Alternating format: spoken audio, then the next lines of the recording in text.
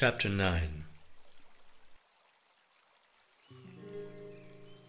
Some curious fantasies had entered my head by about 5 o'clock.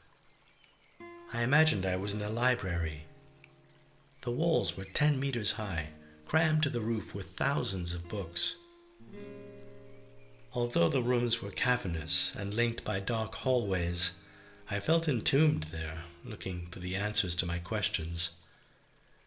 It could have been any question on my mind, from the most fundamental question about existence to the more practical, immediate questions that concerned me. I might have wanted to know something about mushrooms, for instance. Which ones were edible? Which ones were deadly? The trouble was, I could never find the right book or the section it was in. There would be all kinds of other stuff about dressmaking, costume design, books about modern cathedrals and social psychology, but nothing whatsoever to do with mushrooms, no matter where I looked. I had come across some actual mushrooms along the way, speckled brown ones sprouting cheerfully through the pine needle floor. There were also some bulbous red-capped things that looked lethal to me. I kicked a few of the more appealing ones over, but didn't dare eat any. Had I stooped down to pick one, I think I would have gobbled it up. Another fantasy I had was to do with my sense of being followed. I began to think it was me. I was following myself. The person following me was the person I had been before I completely forgot who he was. I called out to him. This was dangerously close to tripping myself up. Come on. Who are you? Come on. What are you waiting for?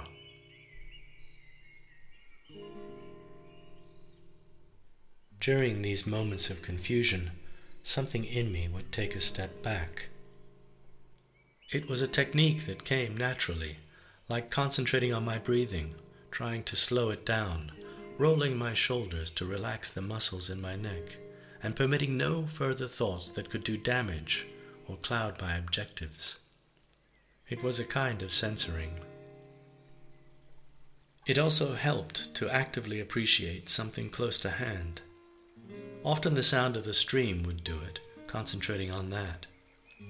Later, just looking at a pair of tall cedars helped enormously.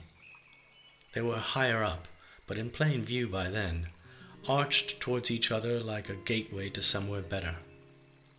As I walked, just glancing at those special trees acted as a signal for me to be calm again. I knew it was important to foster the right ideas, and by these virtuous means I managed to keep the sanest possible thoughts for company, striking a balance between the chasm of difficulty I found myself in and the need to remain rational. I was alert not only to the dangers, but also to the opportunities that might arise from time to time. Strangely enough, I began to hear the lyric of a song. The singer had an American voice, and there were punchy rhythms, with horns backing him up. The words, "You've got to go over, or else you'll go under," filled my brain. I used this line to block out my fears, moving along with the words, "You've got to go over," as if they could propel me over the mountain. An hour of singing this, and I saw I would be out of the forest by just following the stream up, 200 or 300 meters more. It was a gentle flow, but at one time it must have been torrential. I was impressed by how wide a groove it had cut down the slope as I got higher and closer to those splendid arching cedars. They'd become the absolute focus for me, the destination.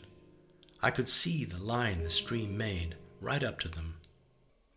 It was a straight up and down groove of loose earth and rocks and roots, and the small skull of an animal every so often, with not much more than a trickle of water running through it in places, but always enough to create glints in the sunlight.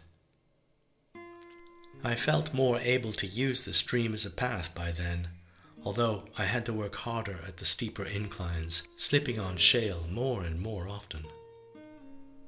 My jacket constantly unraveled from around my waist, falling to the ground. I must have picked it up 100 times before I succumbed to a shower of mosquitoes and wrapped it around my head again. I discovered then that chewing on the silk lining provided a numbing kind of comfort. It was by accident that I spotted the eggs. I'd tripped over the loose sole on my left shoe, scraping my left knee. Hanging my shrouded head, I yelped in pain. The edge of a small rock had punctured my right palm as I came down. The arm hurt more than ever. I took a deep breath, and it came out as a long moan. But these were no more than inconveniences. I'd worked out how best to handle a low-level crisis like this one. I was aware I needed to dispel any frustration or anger working its way into my reactions. I could feel it coming on, hot and bothered, like the faint rumble of a stampede. I wanted to scream and hit someone. Instead, I pictured the coldest thing I could think of, which happened to be a refrigerated transport with whole pigs inside, stomachs slit open and hanging by their hind legs. I thought about the driver with his blood-smeared apron. He would have to wear gloves and a couple of thick jumpers to work in the back of his ice-cold truck, hauling freshly killed pigs out for the butcher trade or a supermarket delivery. It did the trick, and the attack soon passed. I was able again to cope with my surroundings. I took my jacket off my head.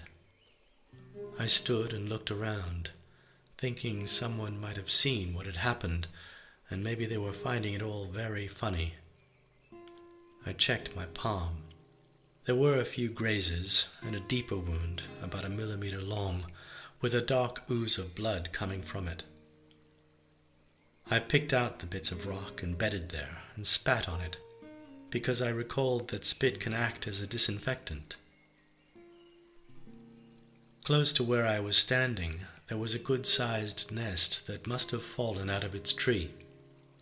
I wouldn't have seen it had I not tripped over. I looked up and saw a few others like it, wedged high into the branches of some chestnuts flanking the stream.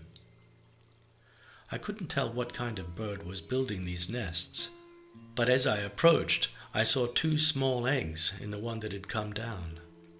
They were sky blue, almost purple, with black speckles on them. They weren't cracked or broken. The impact must have been cushioned by the nest, which had come apart in the middle. There were some downy feathers caught in its twigs, as well as a more mature-looking feather, jet black. I imagined a crow or a jackdaw. My bleeding hand reached out for the food before I had time to consider what I was doing. I could see what was happening before it happened. It was an instinct to crack one of those small eggs into my mouth, no matter what the consequences, an instinct that would prevail whether I liked it or not. I broke the thing over my lips and sucked out the slimy contents, along with bits of shell I didn't dare spit out. I was so hungry. I threw the rest away and licked my fingers one by one. The second egg wasn't so easy.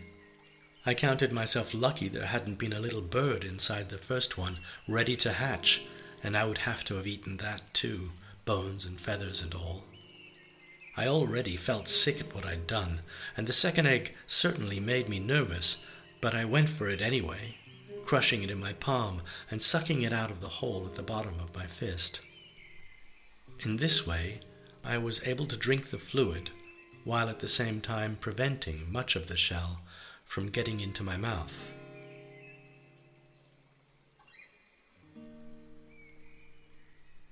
Chapter 10. The bus jolted before turning into the narrowest lane of the journey, so narrow there was no passing space.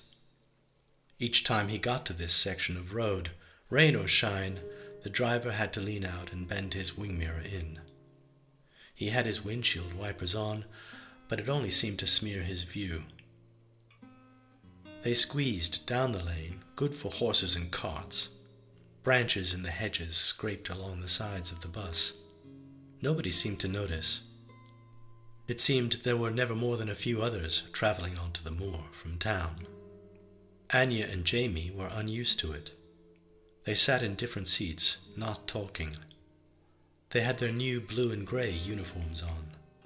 Their blazers were scuffed and stained. Neither of them could be fussed to straighten their ties. The bus turned onto a heavily wooded hill, shrouded in swaying branches. The driver strained up the steep incline in first gear, then over a cattle grid, onto a desolate rolling plain where he could shift down and his passengers could relax again. Anya saw herself in the hunched, thorny trees of that barren landscape. There was a swollen stream to cross, and far off she saw the granite outcrop of some tor or other she didn't care about, looking straight through it. Jamie had been playing an app on his mobile ever since he got out of school, making its ugly bleeps every time he scored points, and the most aggravating tune jamming Anya's brain. She was chewing gum as fast as she could, staring at nothing. Once in the open, they had to go another mile along the B road that crossed up to where the prison was. That was the most interesting feature on the moor. Anya moved herself over the heating vents in the back seat, dreading having to get out, thinking about being in a prison. She could already see the post box further on, and the road they would have to walk down to get to their village. She grabbed her school bag and lurched forward, passing the runt, still deep in his gizmo game. As she went, she made sure the side of her bag swiped the back of his head. Jamie tried shoving her while they waited for the driver to stop and let them out, but she ignored him. They walked along the road that dipped into a valley. It was nothing more than two brown, round hills with a church and a few houses cowering in the cleavage. It was grey and windy. The shadowy parts had turned purple. There were spits of drizzle in the air. The contrast with the extreme warmth of the bus made the going seem worse. A pony and her foal, chewing grass by the side of the road, looked up, thinking lumps of sugar, but they didn't get any. The kids in blue and grey walked on, hostile to each other, to the day around them, and to the bleakness they were in. Jamie quickly crossed the road so he didn't have to walk on the same side as Anya. He huddled into his blazer, pulling it right over the top of his head. He walked like that all the way to the house, looking like a blue yeti. He went past the Belfry Inn and the church, before crossing back and entering the private drive where Anya had already gone. It was after 4:30. It was getting dark. Teresa had put a log on the fire, expecting her children any time soon. There was a beef stew bubbling on the range, and the combinations of wood smoke and boiling meat soothed her so much it was almost pleasurable to be in such a dire situation. For a spell, Teresa had forgotten why she and her children were there. She permitted herself that short moment of pleasure before it struck her like a migraine coming back. She was still in the new period of anguish. It was a predicament that had preoccupied her so thoroughly she'd actually developed bulging pains at the top of her head, stretching down past her temples. Each time she managed to forget, she briefly recovered a quick kind of innocence before being plunged back into what this was all about. She was straining every sinew to give her family continuity after what had happened. Impossible as it was for any of them to make sense of, she still hoped Anya and Jamie would accept the transition she'd imposed on them.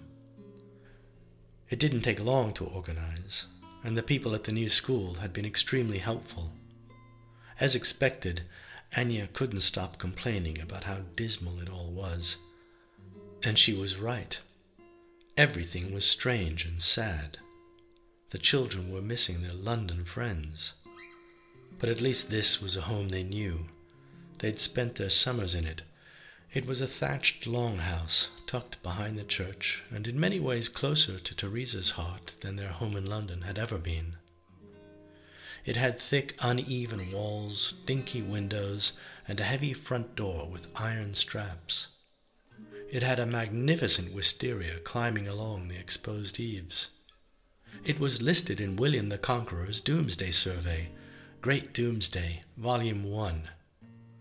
Teresa never tired of appending this fact to her knowledge of the place. It was so ancient and solid, she felt certain they would be safer living there. They would heal and do the best they could. Barry had bought it as a holiday home, and as a way of making links with Teresa's mother and brother, who still lived in the county. At the time he bought it, Barry might have had half an eye on his retirement. It had been fun for a couple of summers, before it became apparent that he wasn't cut out for the role of country squire, and they all started hankering after proper holidays again, escaping instead to the most far-off places they could think of. Those days were over, though. Everything was on its head. Teresa had been forced to follow her instincts and was trying to make the best of a new twist in her life. She'd accepted an offer on the house in London and was prepared now to carry on with her existence in a stoically different way. Anya came through the door first. She leaned her shoulder against it, shoving it to with a clank. She kicked her shoes off, glad to be out of the misery outside. There was a fine, wet sheen over her hair and face. She looked good. She smiled at her mother. Despite everything, she went over and gave her mother a hug. Teresa was so startled, tears welled in her eyes as she stroked Anya's wet hair. Then Jamie burst in, resentful about something. "That's right," he said. "Shut the door in my face, why don't you?" He threw his school bag to the slate tiles and struggled out of his dripping blazer. Teresa yearned to hug Jamie too, but knew he wouldn't come to her while his sister was being hugged. She couldn't very well push Anya away.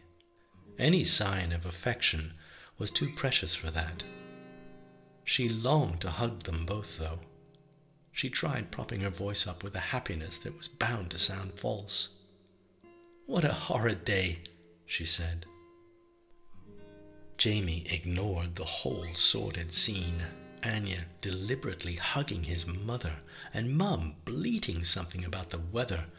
He stamped his shoes, brushing the wet off as he retreated to the lounge, dragging his blazer after him like an animal he'd just killed.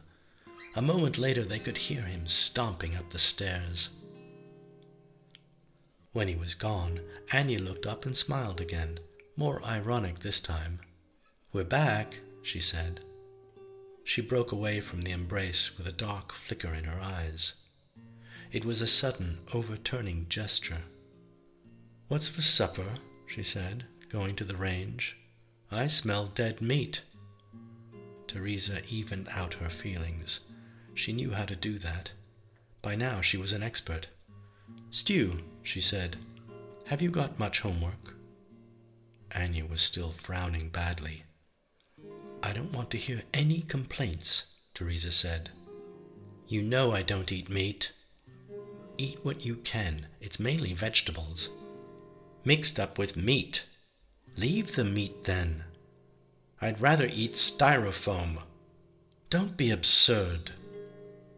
Teresa was determined to promote in Anya something approaching a balanced diet. It was a semblance of the old order that had survived from life in London. Anya, she felt, was too young to decide to be a vegan. Alarmed by her daughter's weight loss, and unable to accept that the girl could make such an important decision without medical advice, not even following some kind of nutritional plan, Teresa let herself fall into another clash of wills and raised voices. As the argument about food escalated below, Jamie stole into Anya's bedroom. He was on a commando raid. He'd been planning this mission all day, and there would never be a better opportunity. His strategy would prove deadly. he'd identified a single weakness in his sister's defenses.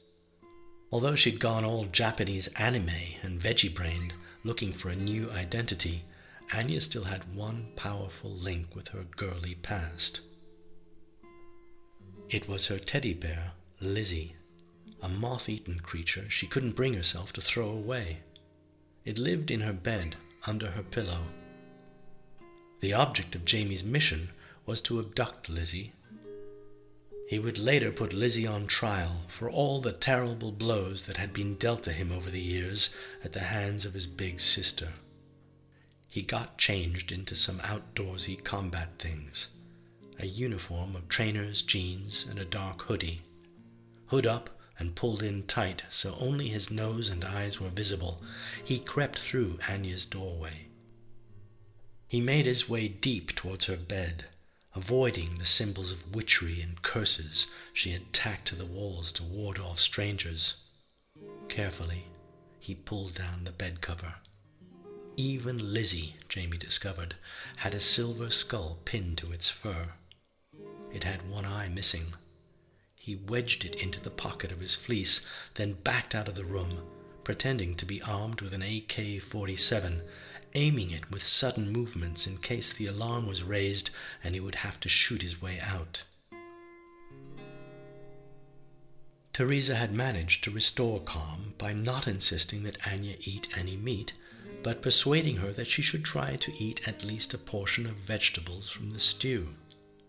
She maintained that Anya would be able to sieve the meat out. There wouldn't be so much as a sliver on Anya's plate.